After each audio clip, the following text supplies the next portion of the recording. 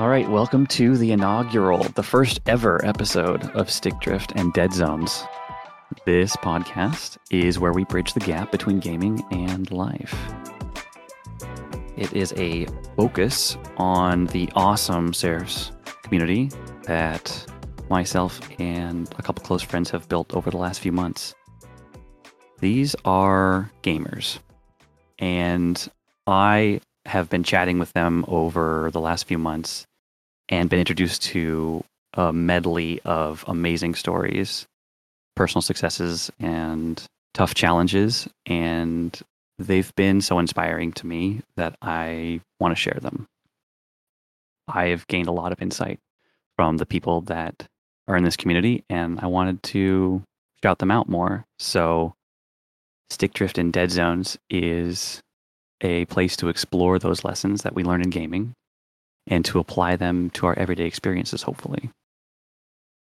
Just to explain the name real quick, Stick Drift in gaming is that unexpected pull. If you've ever played with a controller, you know what I'm talking about. It's that slight drift in the controls, and it's super unexpected.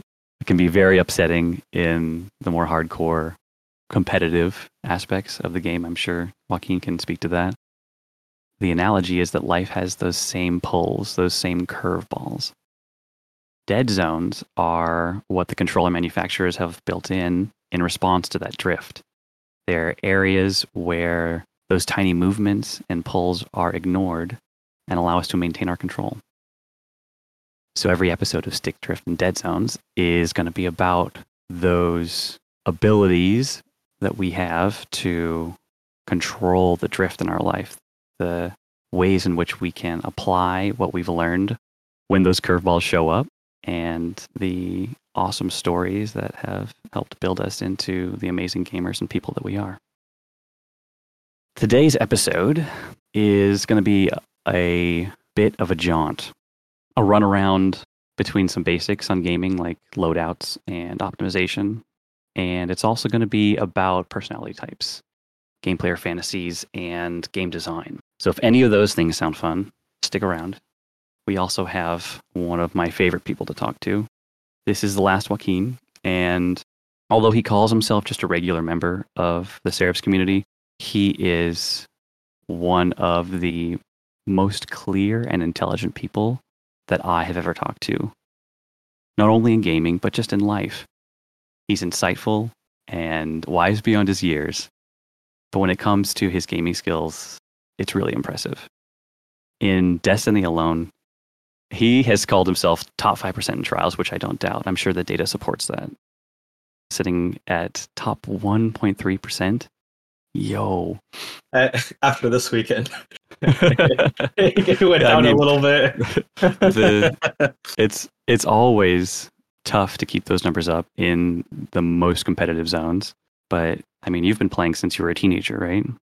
There's a long history of practice of honing the edge. So I'm excited to talk with you specifically about like what types of loadouts in games do you steer towards? How do you like to optimize? Where do you find the most fun in games?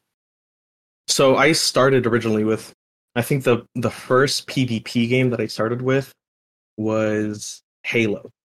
And it wasn't Halo 3 or 2. It was actually just the first Halo. Mm-hmm. But it wasn't until like 2007. I was a PlayStation kid, but my best friend at the time had an Xbox, and he really wanted me to play Halo with him. So he found a certain pirated copy of Halo for PC, and I remember playing it. Yeah, so we played. My first experience with Halo was a pirated copy for PC. I think it was called Halo Custom Edition or something like that.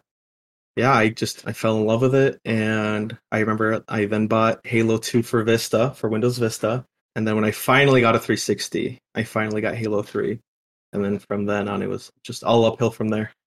And were you immediately just like, PvP is where it's at, I love smashing my friends into the ground, or what was that like early drive? So the big thing with Halo, well, it was around the time of Call of Duty 4 and Halo 3, but the big thing that drew me into Halo 3 was the custom games. And this is back. I'm sure a lot of this has to do with the fact that I was in high school, and everybody's always fond of their like childhood memories and stuff like that. But it would be coming home, loading up Halo, and seeing who was down to play what. Because at the time, it was one of those games where it was pre-party chat Xbox, so you could only talk to the people that were in your lobby, and you could also talk to the enemy team. But what drew me into the PvP portion more than like single player stuff would probably be the competitiveness of it. Halo 3 had this ranking system. You would be 1 through 50, and you would just play different playlists, and whatever was your highest rating in any playlist would be your highest rank. And it was 1 through 50. If somebody was like above a 40, they were a good player. If anybody was above a 45, they're an exceptional player. And if anybody was a 50, they were like the top dogs. And people would be like, "Oh man, I really like the BR over the I don't know the carbine, which are two weapons in the game." And somebody would just probably just shut that argument down. Where you're a 43, what do you know? And people were like, "Wait a minute." I don't even think I got out of the teens, if I'm remembering correctly, back to those days.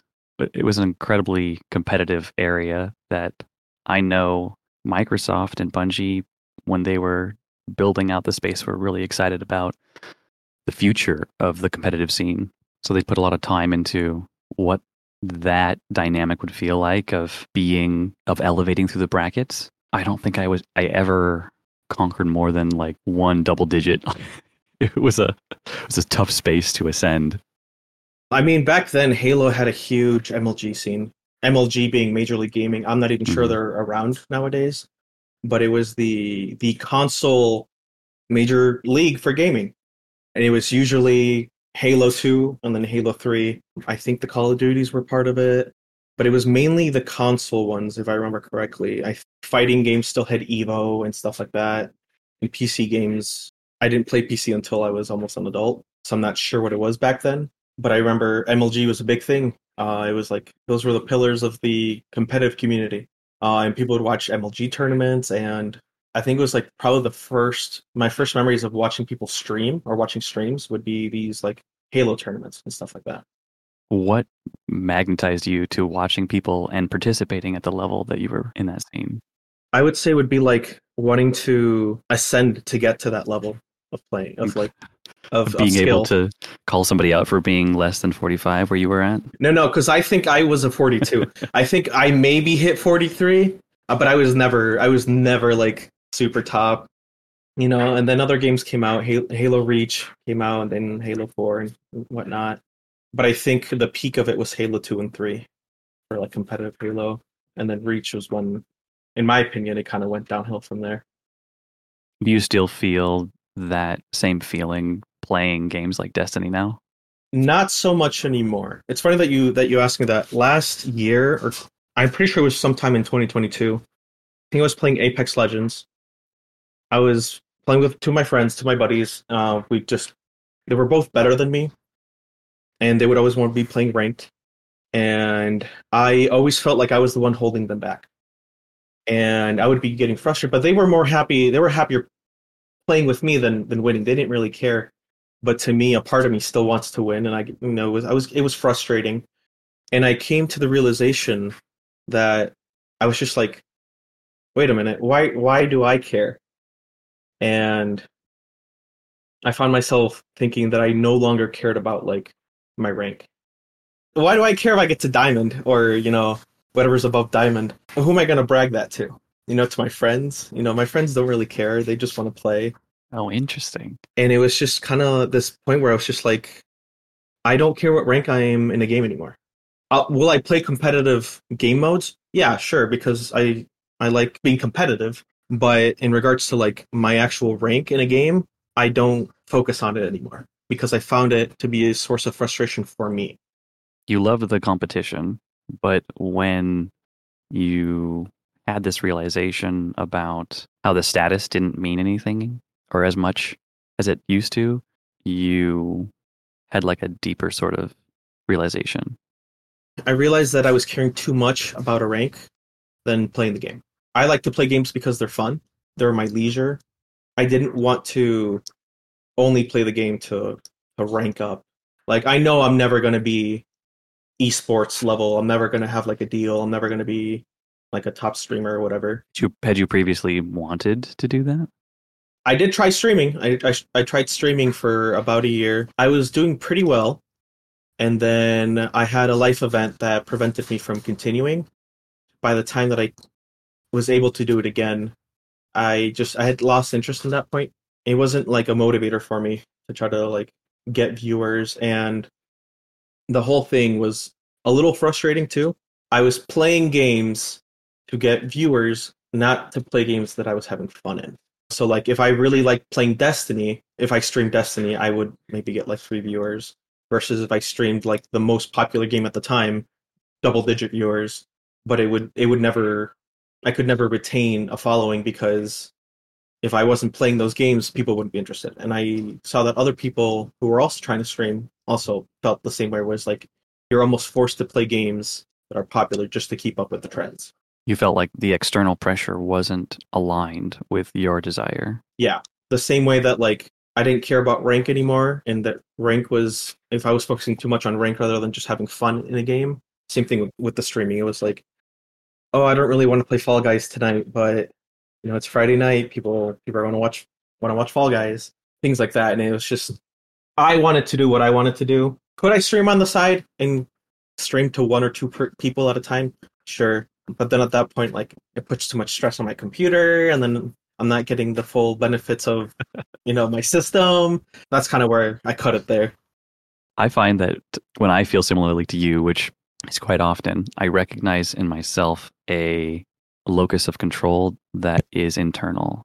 Do I appreciate? Am I having fun? Is this something I want to do? Those questions I ask. And if the answer is yes, then I set down plans to start recording a podcast. The same is true for games. If I'm not interested in playing, you'd be hard pressed to find me playing a game, whether it's for an audience or not. That locus of control, being internally centered, is really powerful when it comes to consistency, because you'll just do the thing regardless of the outputs and you'll get better because you care.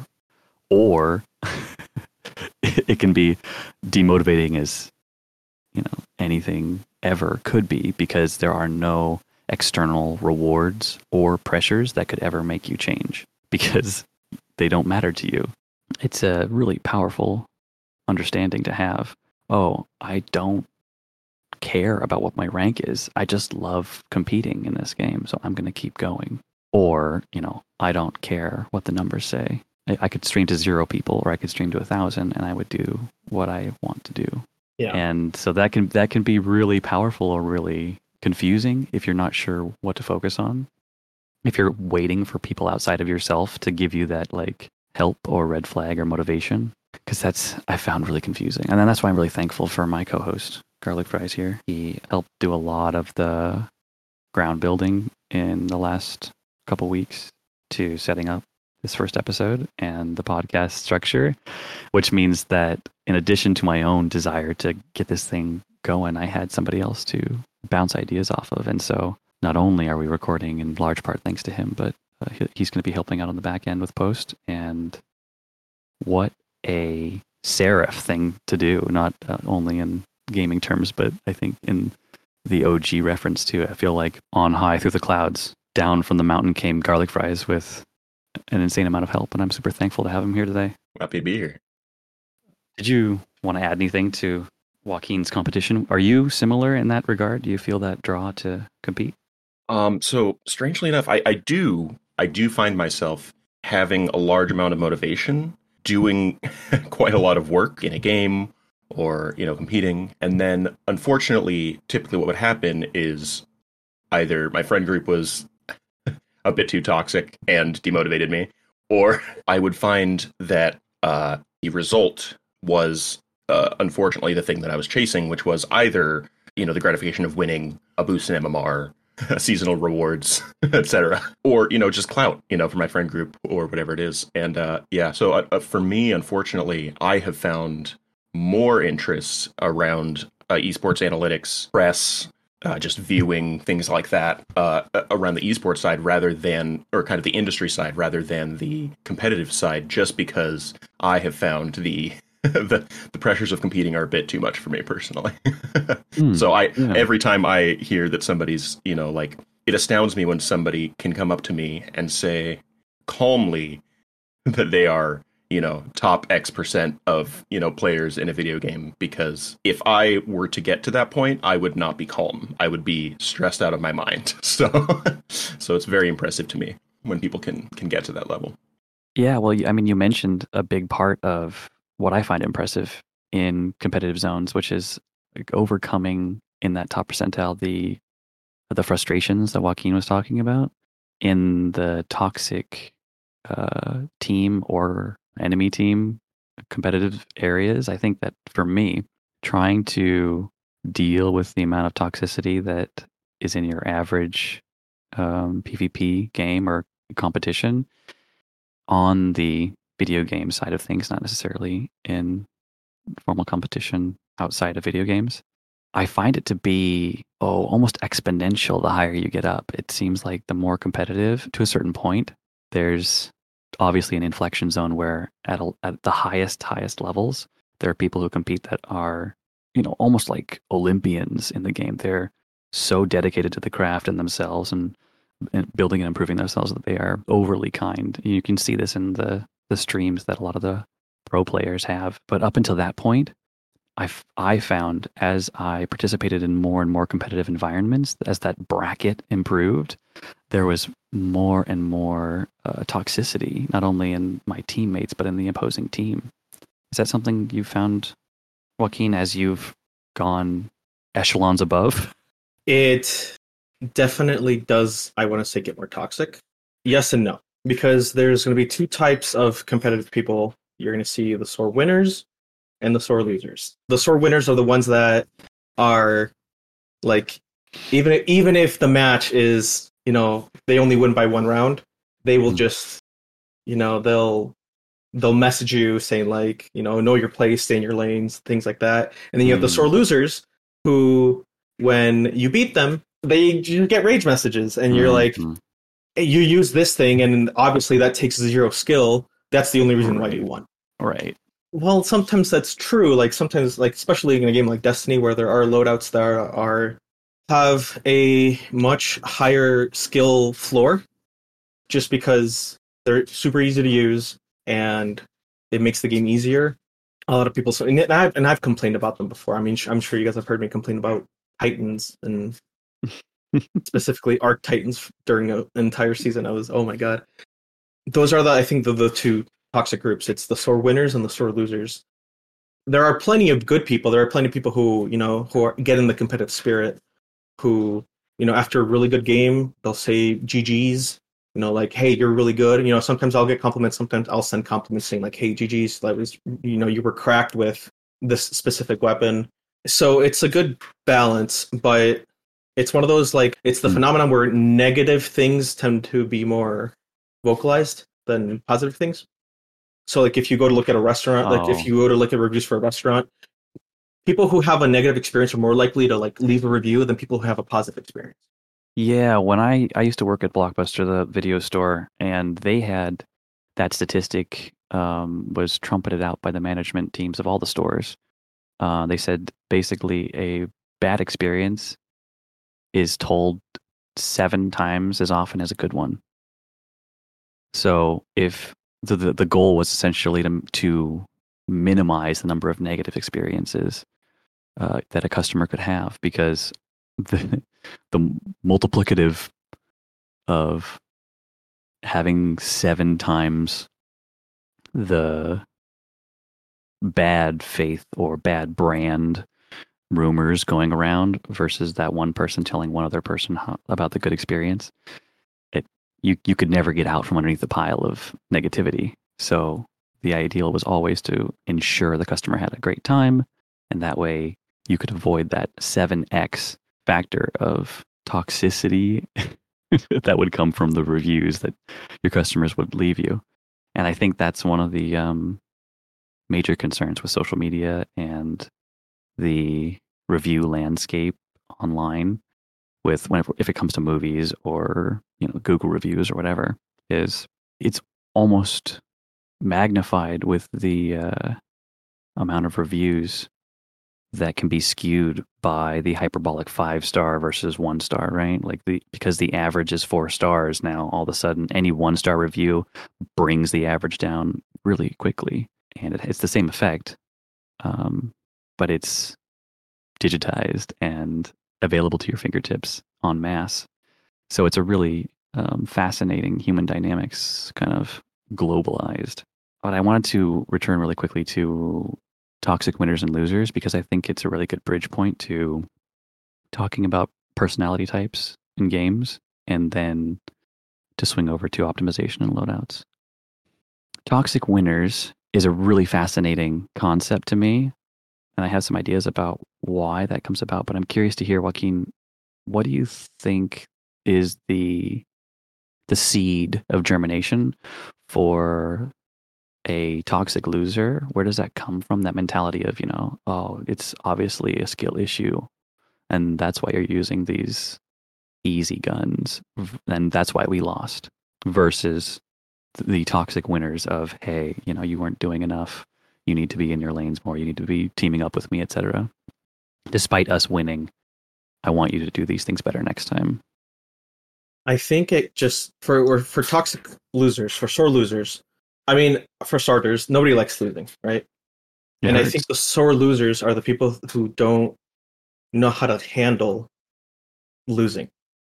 What do you mean by handle? If you're playing a game, regardless of what the game it is, and you lose, you have 3 avenues.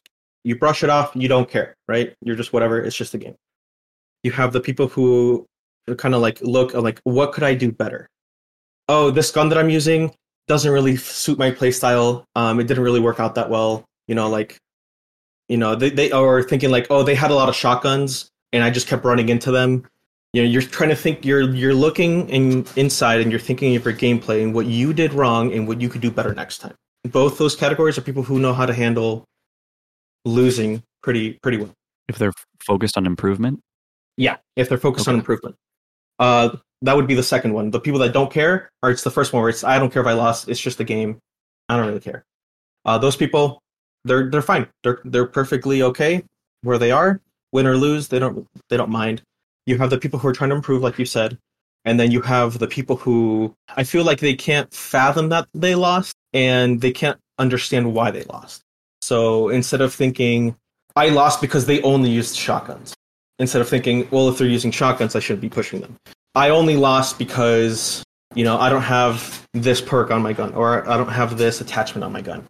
Instead of like trying to understand why they lost, they just blame everybody but themselves. They were using this gun. My gun isn't as good. At that point, it's my gun. It's not themselves. It's my gun isn't as good as theirs. It's their play style, was cheap or something like that. Because you could be playing somebody who's using like a cheap play style. They might be camping in a corner. You have to adapt. If you're playing against somebody who is shotgunning you and killing you with a shotgun, maybe don't push them.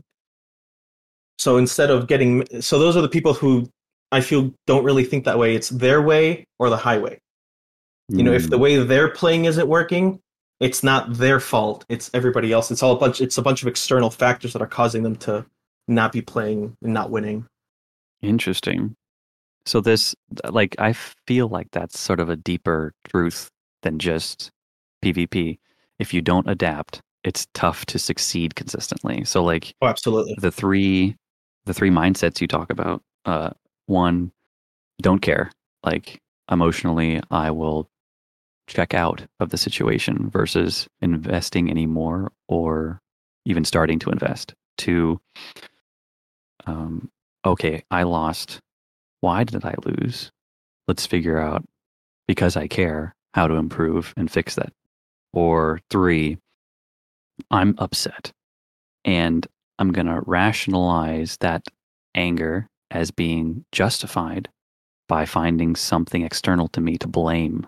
It's somebody else's fault. They did this thing, and therefore I don't have to change or improve, and I can still care. And my anger at losing, at being beaten, is justifiable.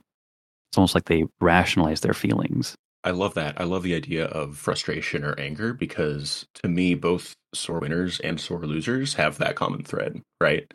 If we're boiling it down to, people who win and are angry and people who lose and are angry, like, right? Right. And so uh, I feel like for me personally, in my experience, like when I get frustrated over a loss or a situation that didn't go kind of as I planned, there's absolutely something to be said about kind of expectation and how you handle that mentally. But I think one thing that I really think about is like, what is the focus of my frustration? If it's the enemy player, then I feel like I'm the most toxic.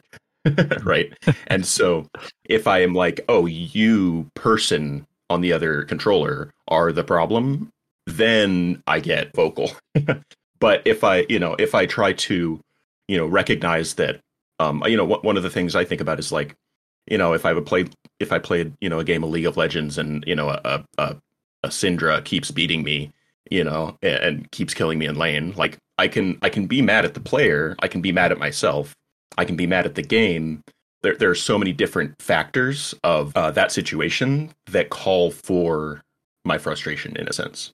And I think that's really fascinating personally because it's never really one factor that gets me upset, if that makes sense. So it's like that character can just hit a button, right? And like do a bunch of damage or whatever, right? Or like this loadout is killing me, more than I thought. And I have been, in the past week saying like that it's bad and yet it's beating me. So identifying the source of the anger is really important, not only kind of in the environment that you're in the moment, but also, obviously it's probably a good idea to kind of look into where those types of frustrations came from in my experience, in my life at large as well. Yeah. Well, it mirrors to me reoccurring frustration. If it's in real life, if it's in a game, it's all the same when I feel frustrated because it's regardless of the stimuli, it's me, right?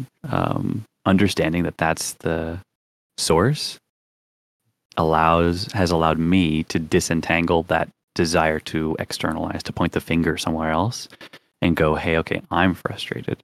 Why am I? Well, where does this come from? Like, ask those questions, begin the curiosity. And that has allowed me to transition from the toxic loser category, the sore loser category, to the don't care. And then once the curiosity was involved, I could kind of go, oh, okay, now I can channel that truth, which is actually I do care, into how do I get better? Because that journey for me took a long time and has honestly been the most helpful in transitioning from the teen rankings back in Halo to a much more comfortable and consistent ascent. And playing in matchmaking with Joaquin, where I know the people that I'm competing against are way above me, but it's a lot more fun to figure out what they're doing and how I can learn from just getting wrecked. And that has allowed the whole experience to not only improve me, but be more enjoyable. It has also taught me a lot about loadouts and optimizing my play, which I honestly, in the beginning, was very selfish about. Maybe that's a good thing, but I just wanted to play the way I wanted to play. I wanted to do the builds, the particular styles or weapons that I thought were cool or interesting. I would just do that. And it's not that I don't do that now, but in playing with a higher caliber of competitor, I have found so much room for improvement. It's honestly quite fun to practice and get owned and practice again and adjust my loadout, whether it's in game or real life, to balance for that desire to do the things I love, but also compete in a meaningful showing to try and showcase that the things that I love are also competitive. That's fascinating. I resonate with that. I feel like in my experience too is that as my priorities change within a game or a community of gamers, I find that my choices within the game also change, right? So if I'm kind of like what you're saying is like, at one point you had, a really hardcore focus on, innovation, fun, interactions, maybe synergies, right? Like unique synergies, novelty, etc. And then like as some other people started by osmosis giving you motivation to improve or, you know, skill up or focus or whatever, win, get headshots. It seems like there was kind of a shift in your priorities, kind of naturally, and then therefore what happened was your build decisions changed as well, is what I'm hearing, right? And it was like, oh, like now I see that this gun is more fun because it's better, right? And so like it's interesting how, and I found that too, like when I am playing for fun and me and my friend have an interesting fun synergy to try, that's great. But then if I were to play with somebody who not necessarily turned their nose at it, but was like, oh, I don't know if that'd be very good, and just that person has more fun with more effective builds, you will see people kind of trend towards that, right? So it absolutely has a lot to do with, I feel like, community and kind of what we're talking about, personality as well. Yeah, when it comes to like having fun, and you know, for those in the server who play with me, know that I love Jotun. I adore that gun. It's one of my favorite exotics, but in top tier games, it is not the best gun to bring. For those who don't know, it's a slow firing toaster shaped fusion rifle. One shot. And it's really easy to dodge if you know it's coming, and the sound profile is very distinct. Nothing sounds like a Jotun charging in the game. And then when it fires, you know, it's really good at catching people off guard. But when you're playing against really good people, it doesn't work. I'm a huge proponent of, and I don't mean to sound like broken record, having fun. Yeah. To me, the build that I have in Destiny that's most fun is my submission with Swashbuckler, my Athres's Embrace, and my Jotun.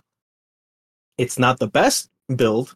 I know that there's better ones. I have better builds. I have more competitive builds, more quote unquote take more skill builds. But to me, they don't resonate with me the same way that hosting somebody that's not expecting it.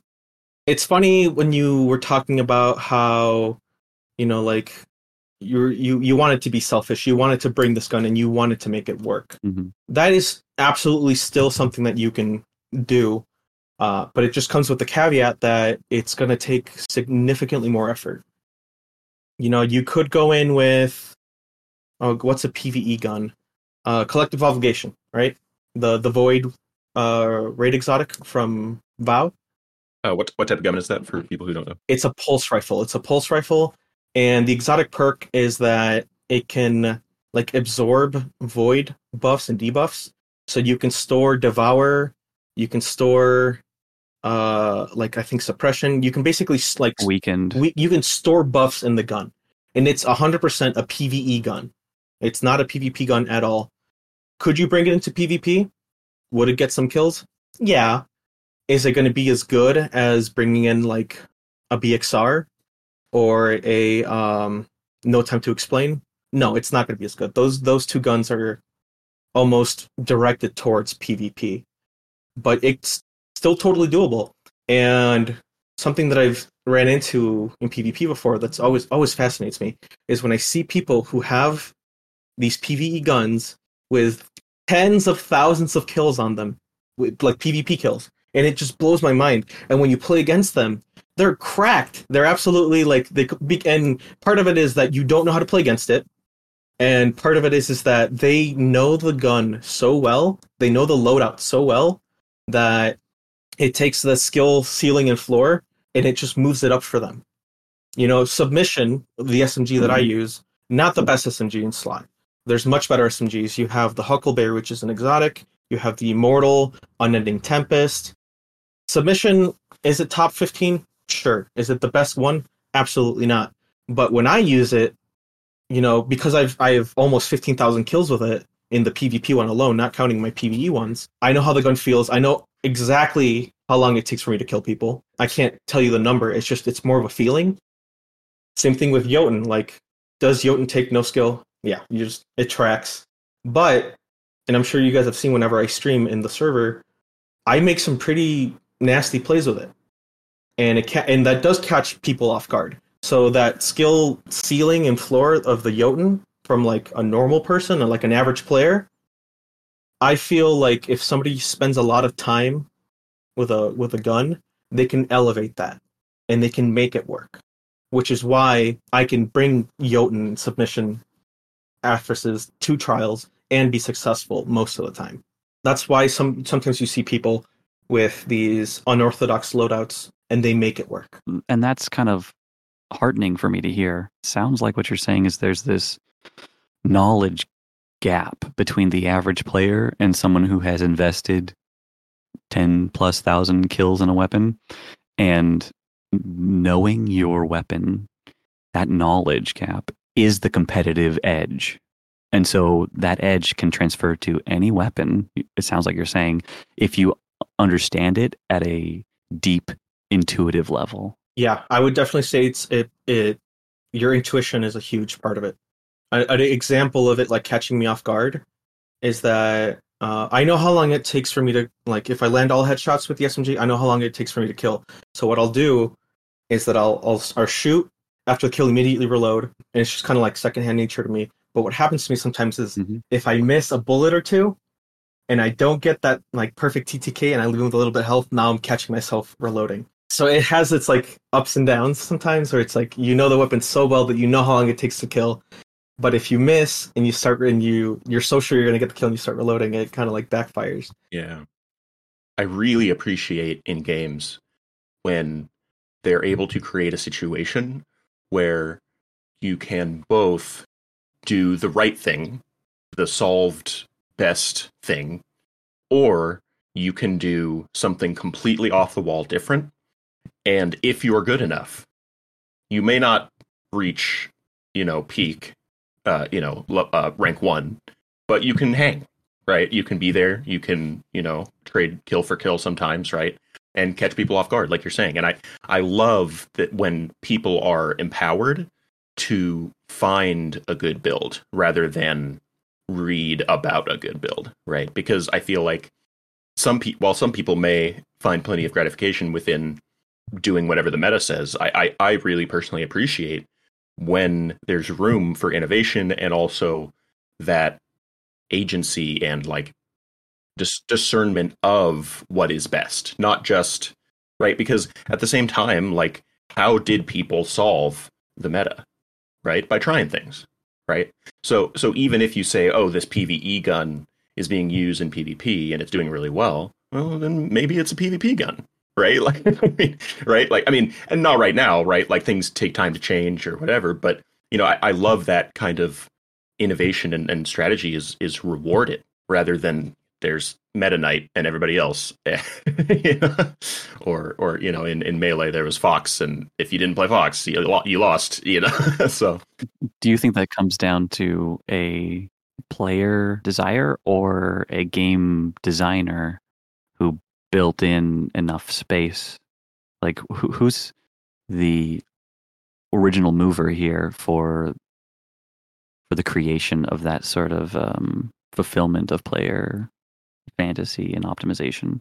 Yeah, that's a great question. I think it's to me anyway, it's pretty obviously the game design, for the most part.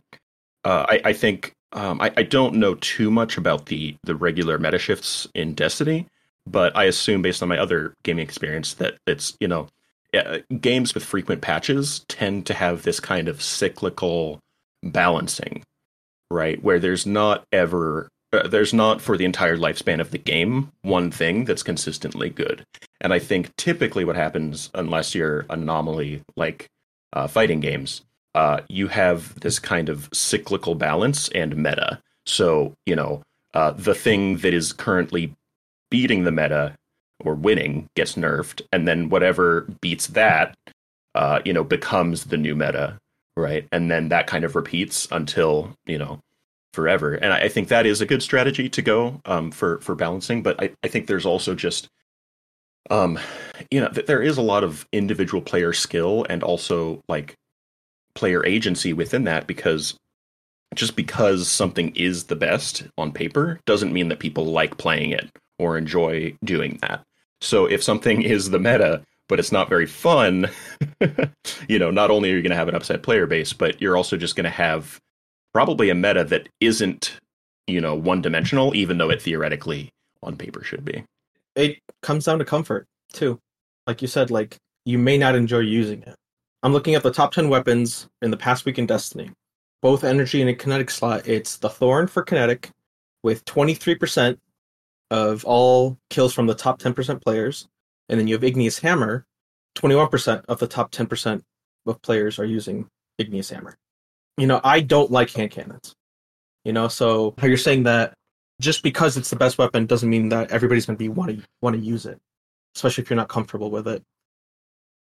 If it's too heavy-handed of a game design, like it's rock, paper, scissors, and this season scissors is the best, I find solved metas are quite quickly boring for me because the variety is spicy. It's fun when I spawn into a PvP match and there's a Joaquin on the opposite team who's toastering people. I'm like, oh crap, I need to adapt. That makes it more fun. When there's not a space for that, I notice the lack in the gameplay complexity.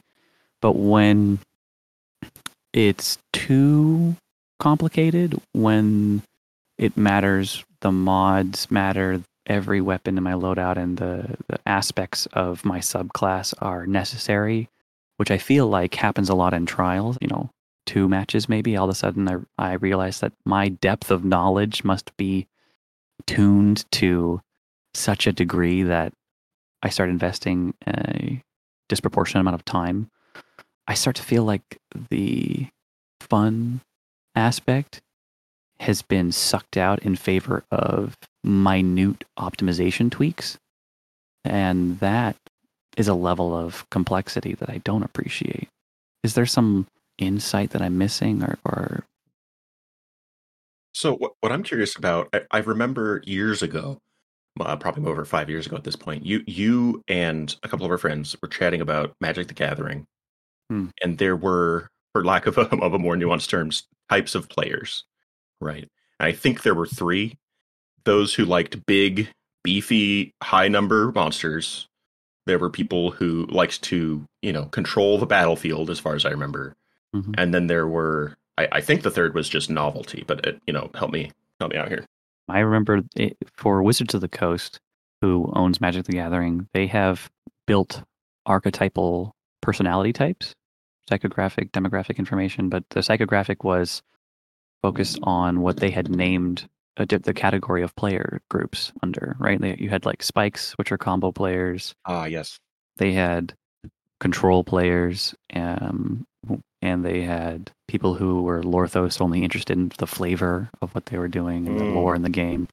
The rock, paper, scissors meta of Magic is the control player loses to the aggressive player early. The aggressive player loses to a mid-range deck, which is big monsters in the middle of the game and value to destroy the early stuff early. And the mid-range player loses to the control person because they can't overcome the late game stranglehold fast enough. And that is sort of, I think, what Destiny tried to do with different ranges of engagement types.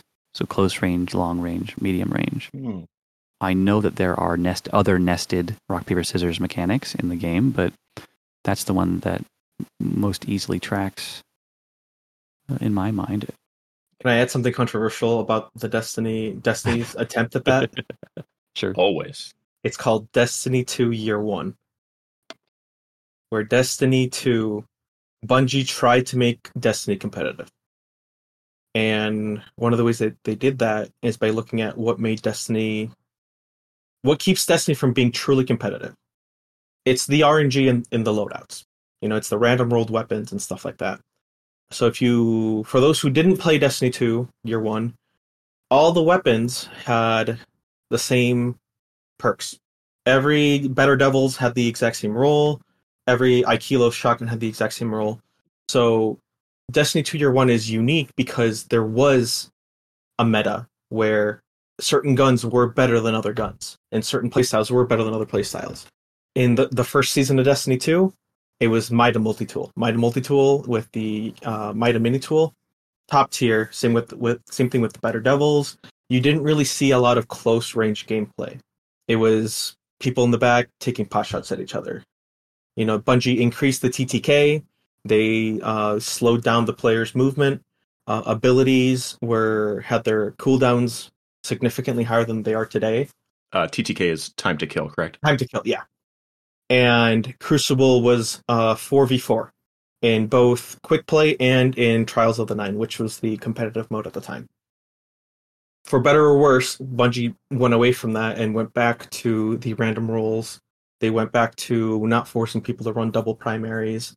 They really opened up the ability to have, your own loadout. But that, as much as I despised Destiny 2 Year 1, Crucible, mainly because I thought it was boring, I think it was the fairest. It was the most, I don't want to say balanced, I want to say it was the fairest. Because if you saw somebody using a gun, you know what that gun did, how far it could shoot, how fast it could shoot, how much damage. Could it 3-tap you, how much you could get away with. You got to choose paper, right? At that point, if they're choosing rock, then you got to choose paper. Right. Wow, interesting. And as weapons were coming out, there were weapons that were clearly the better guns.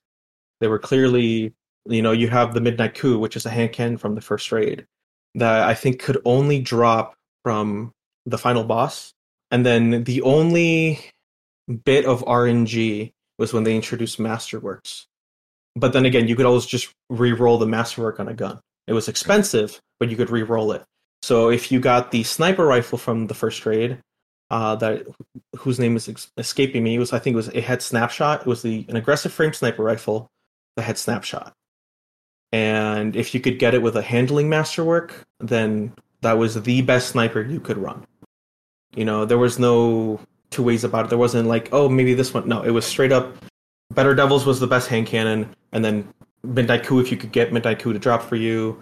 Exotics were also very powerful. When Graviton Lance came out, that was borderline broken.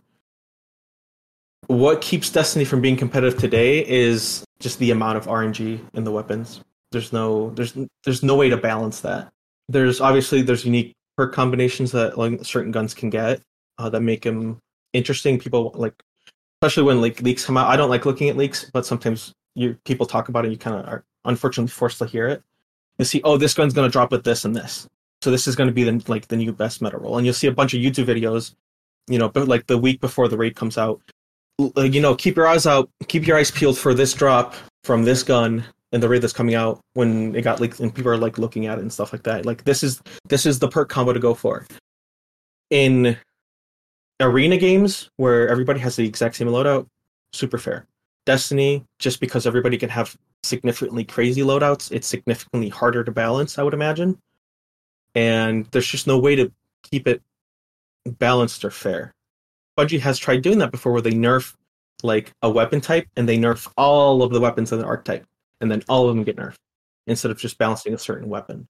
That's so interesting. So in game design, there's a kind of a concept about randomness, right? Because randomness can be very frustrating, but is also almost I think will always be a core component of balance, right?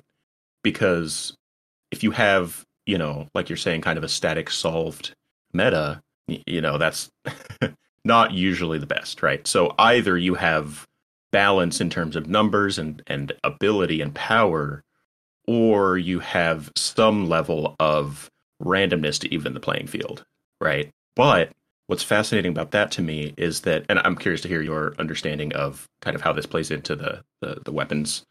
There's input randomness and output randomness. So input would be, I get a random event and I respond to it. Whereas output randomness is, I do a thing and I get a random reward. Or random response. Yes. When you're talking about reward, are you talking about a drop, or the output is random? The output is random. I suppose it doesn't have to be a reward in particular, but yeah. Oh, okay. I'm not so sure about the first one. Could you re-explain that real quick? Matchmaking is a good example, right? So you get, not necessarily random, but you get given a random to you situation or event or weapon or whatever, and then you must respond to that, but you have full agency in how you respond to it. So input, I think, is the random input. I think is necessary. There's no way to go around it. You don't get to decide who you play against, right? That's always hard to balance because it's hard, and there's a reason why no game has it perfect. It's hard to give skill a number. MMR, ELO, call it whatever, CSR, combat skill rating. All of those things are doing their best to try to assign you a number when you're being paired up against people. No system is perfect. You're always going to get. And it also depends on the player population when you're playing. Obviously you're going to get a lot sweatier people Friday nights than you will Tuesday during the day. That you kind of have no control over, unfortunately. You can try to minimize that by, if you're playing trials, you can minimize that by going into a 3-stack, and then that way you don't have to worry about your teammates. But then you're being put up against other 3-stacks. So you do have a little bit of control over that, in Destiny at least. Destiny will try its best to matchmake you according to your fire team size. Some control over that. As for the output, when you first brought it up, I thought of it more as a mechanical output like Bloom. Guns in Destiny don't, except for the ones that came out, I think, last season of The Witch, Guns in Destiny don't have a set recoil pattern, except for these new guns that just came out last season. When you were talking about randomness, I was thinking of that because it reminded me of, and I don't mean to go all the way back to Halo, but what really killed competitive Halo, in my opinion, is Bloom. Is when Bungie added, when you fire your gun, your cone increases, and your shot can go anywhere in that cone, rather than staying centered. Yes, so that is a perfect example of output randomness, where you fire the weapon at a point, and it randomly results. The output is randomly assigned within a space around that point. And then that, honestly, you can't really control. I mean, you can try to pace your shots. Right. But even when 343 took over Halo Reach, when they did the title update, they tried to remove Bloom because they're like, oh, this really killed Halo. But you see it a lot in modern games. I prefer, if I had to pick between one, I would prefer the recoil pattern rather than just randomness. There is a way to mix it. I know Counter-Strike does that, where the guns do have a recoil pattern, but if you hold the trigger down, they do kind of tend to shoot all over the place. That idea of taking a unbalanced, random, unfun mechanic and putting it in a place that makes sense sounds very good to me, right? So where it doesn't discourage the entire action, but an abuse of that action. And it becomes a skill. It becomes, yes, yeah. You can't hold on the trigger. You need to have some discipline. And that's how you take that randomness and you make it skillful. So we're talking about controllable variants versus uncontrollable variants. And I think about our previous conversation about agency and locus of control.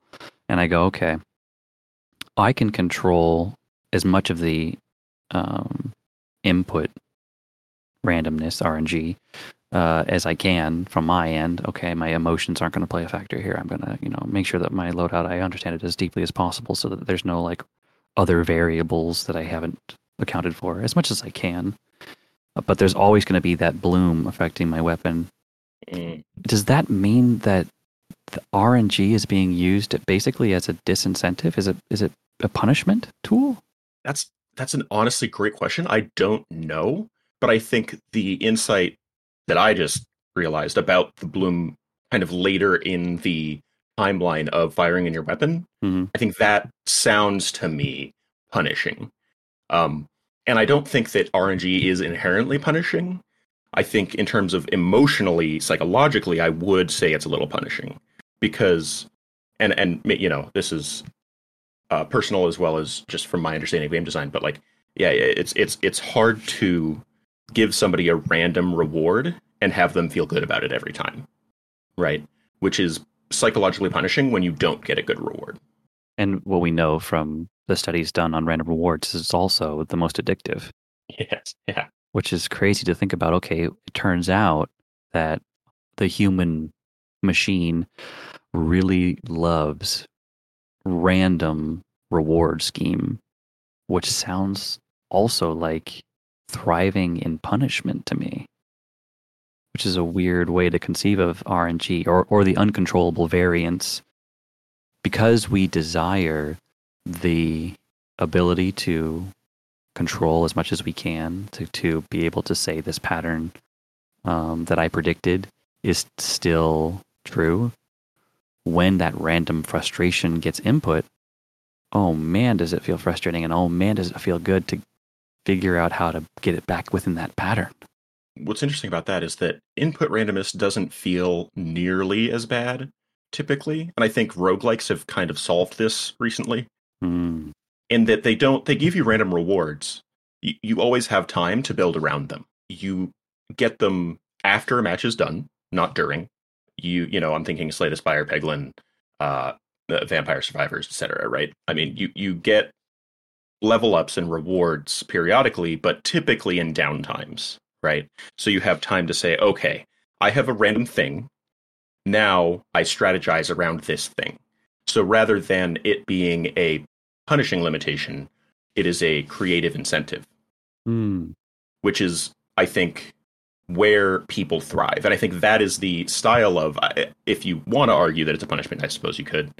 But I would say that's the sort of restriction that people do thrive in and actually kind of build up really robust enjoyment for in a good, healthy way. Because building around situations that are limited is, at least for me and from my understanding of human psychology, is fun. It's interesting. It reminds me of Season of the Witch, the cards that you could use to do the seasonal activity. You could pick your deck. So of the however many cards, I think there's 30-ish. There was a set of 5 that you could, or more, that you could put into your deck, and they would get randomly drawn to modify the encounter. And that, to me, was much more fun than what we see happening with the coil right now, where people are complaining on the Bungie forums about how togetherness is the worst modifier ever because it was randomly assigned, you don't get a choice, and it's a punishing modifier. It makes the thing harder, and you didn't get a choice at all. When the agency is returned to the player, you see, I think that's truly the creative part, right? You get the choice, even if it isn't absolutely free choice. The restriction gives you the confines of the sheet of paper for your creativity to build your perfect drawing, your fun loadout in.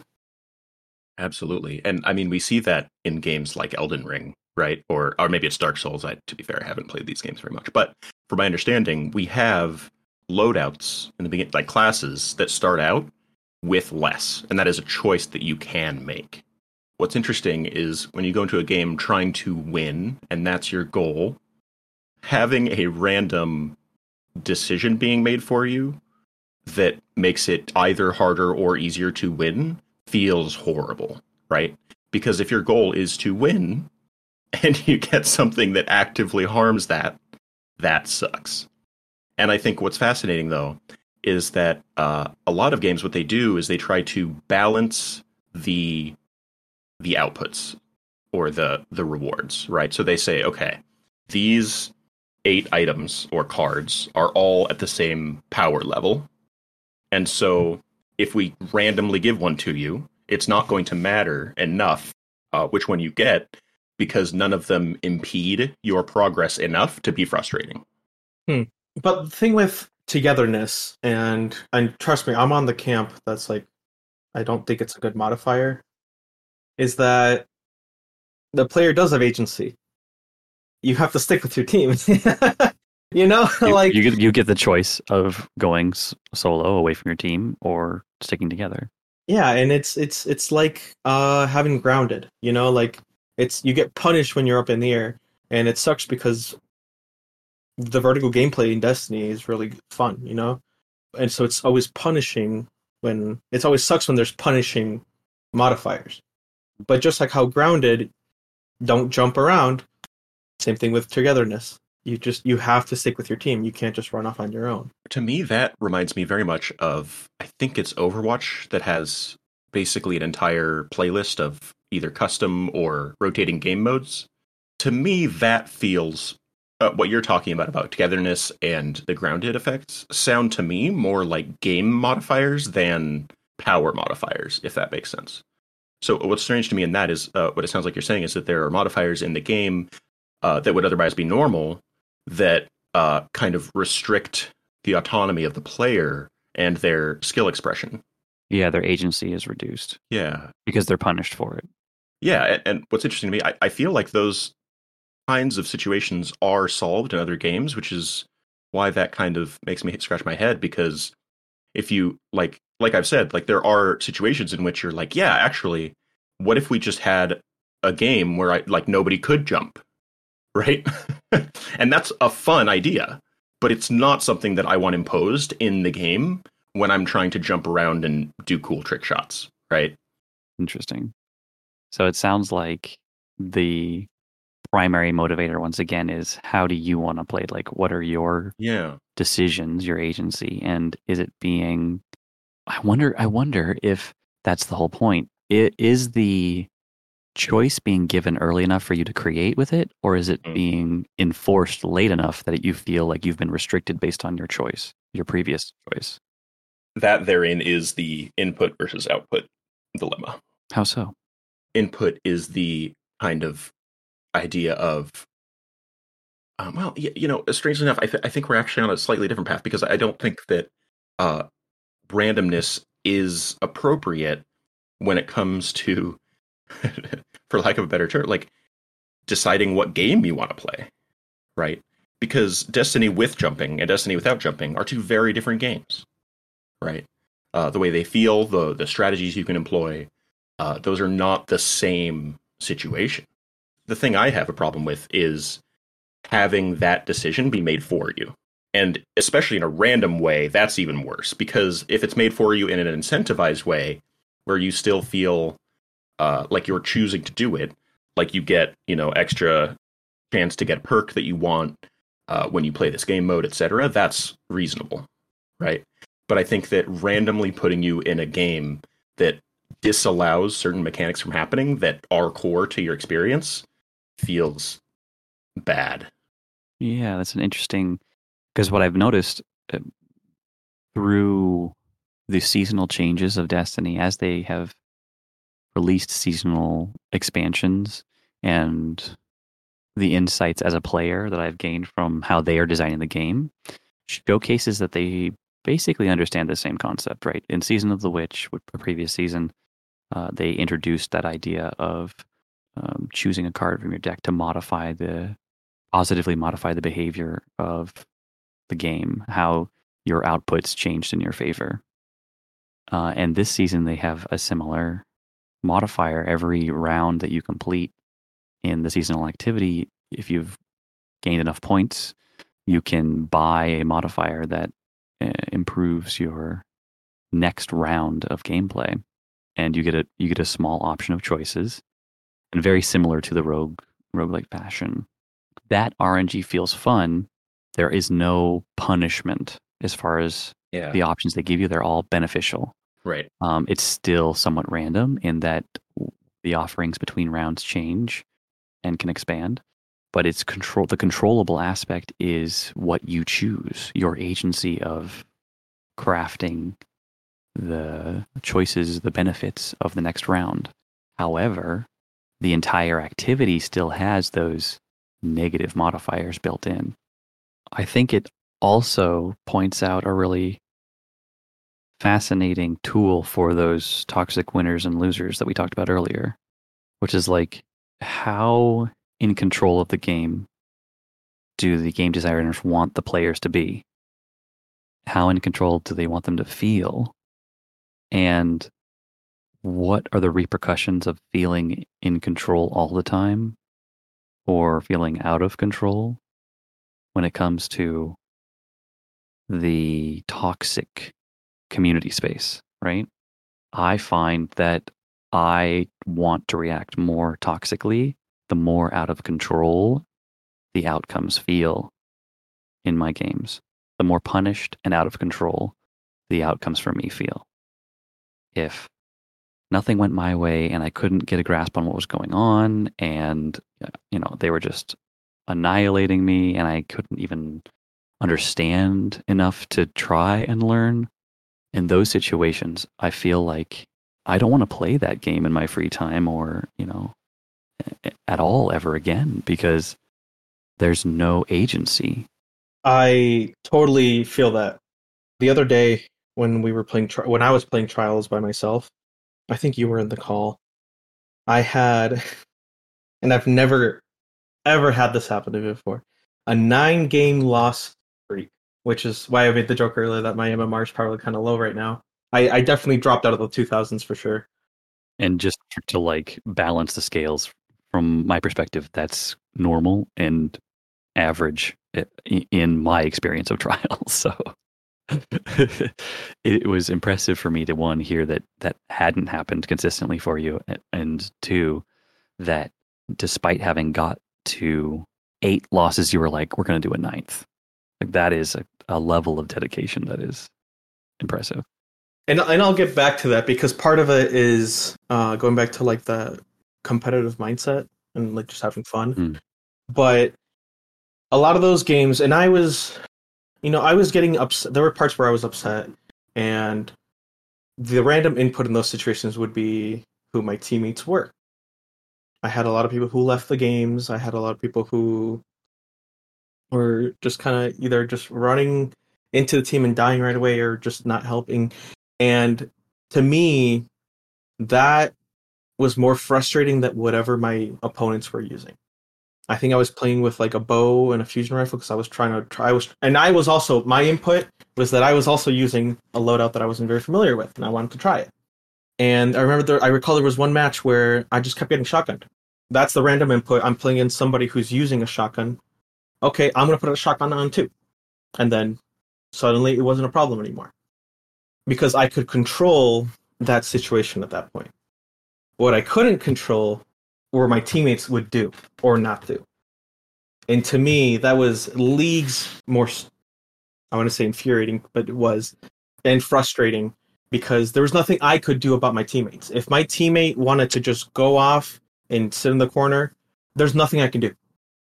If my teammate leaves, nothing I can do. If my teammate sits AFK, there's nothing I can do.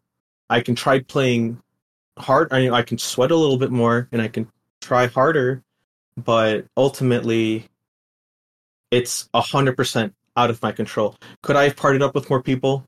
Yeah, I guess that would be a way for me to change how much random input I had in regards to my teammates. But when you guys were talking about like how much control to give the player, it's tough, because that was an option for me. I was able to control how many people I played with. I could have asked people in the chat who wanted to play, or I could have asked my friends or whatever.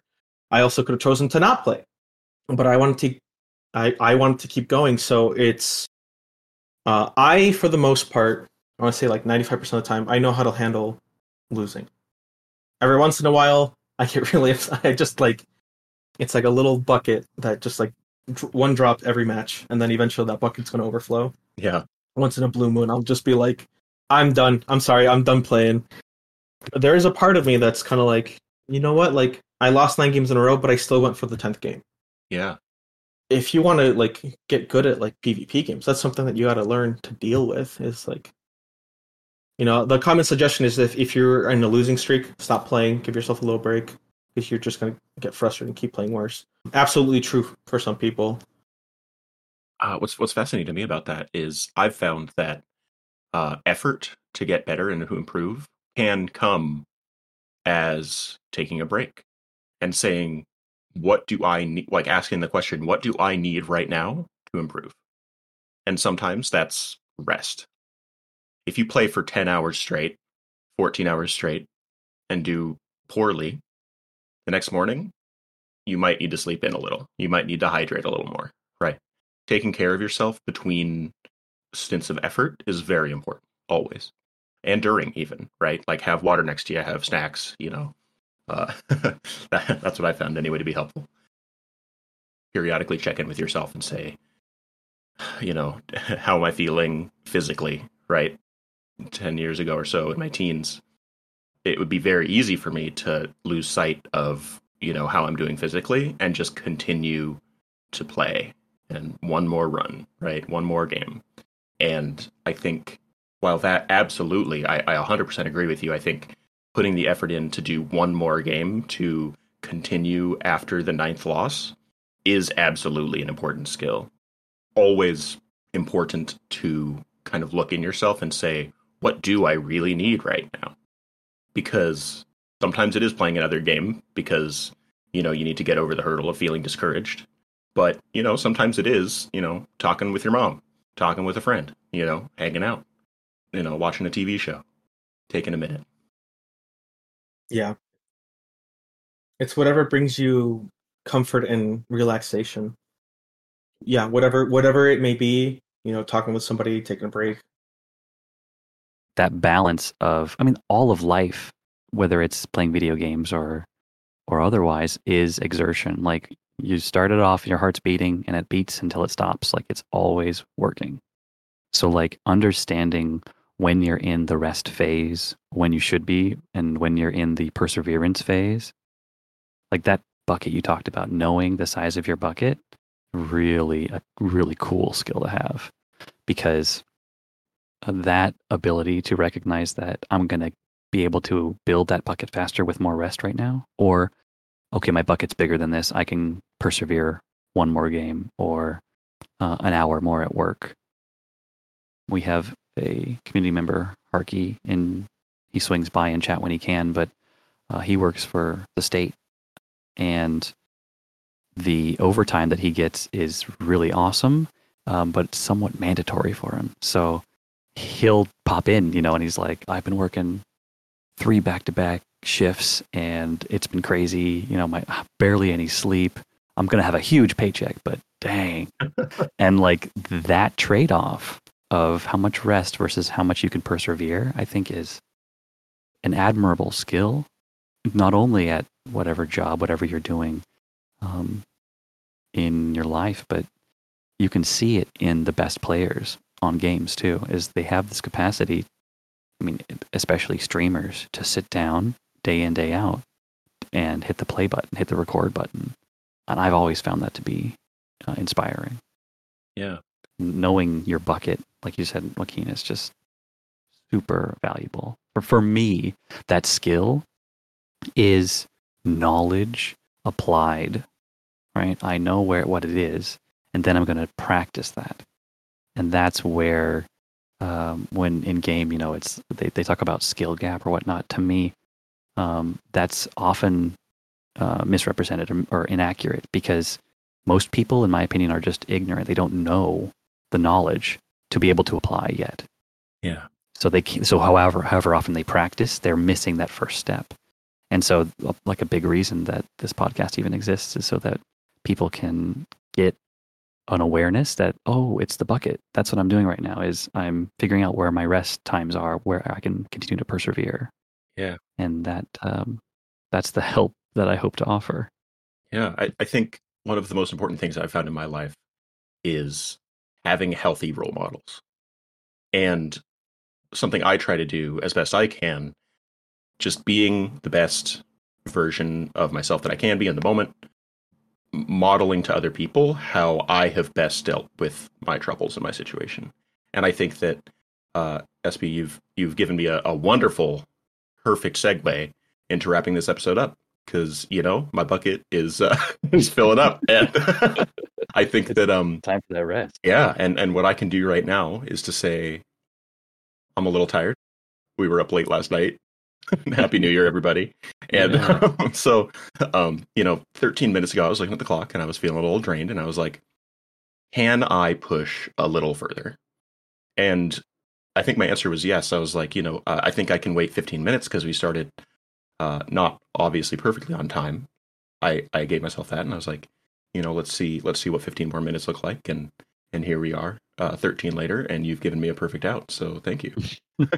Before we go, I want to instill that wonderful idea you had before, which is to recognize a couple of awesome ideas from not only our guest, Joaquin, but also from you, Garlic Fries. I think you started off with the idea of toxic friends and external motivation in your early gaming life and how impactful those were to helping you better understand what your priorities were from video games, why you enjoyed playing.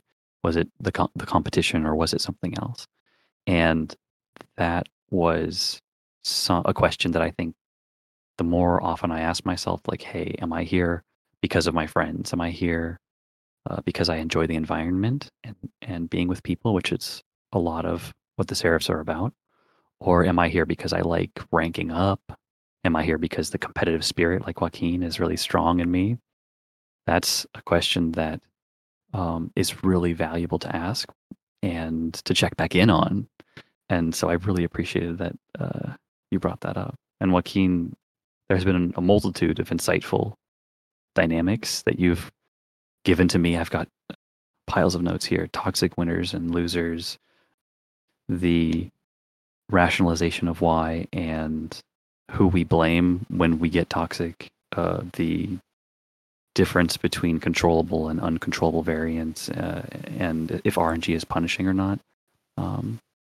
I really liked the inputs versus outputs dynamic that you put on top of controlling an agency, Garlic Fries, but I found that I think I'm gonna have to jump into that rabbit hole later because I still don't quite understand input variance to the level that I would like to. So thanks.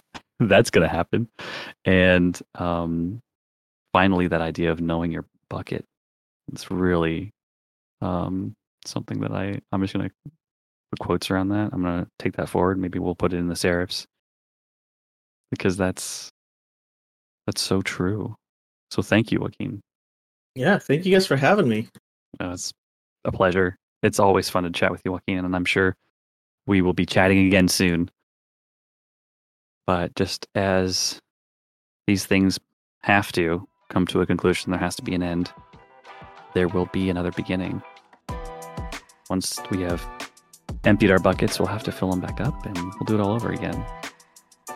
Thank you all so much for tuning in, for listening. As a quick reminder, I'm Espy, Garlic Fries here, and our guest today in episode 1 was TheLastJoaquin, the amazing and indefatigable PvP player. And this has been Stick Drift and Dead Zones.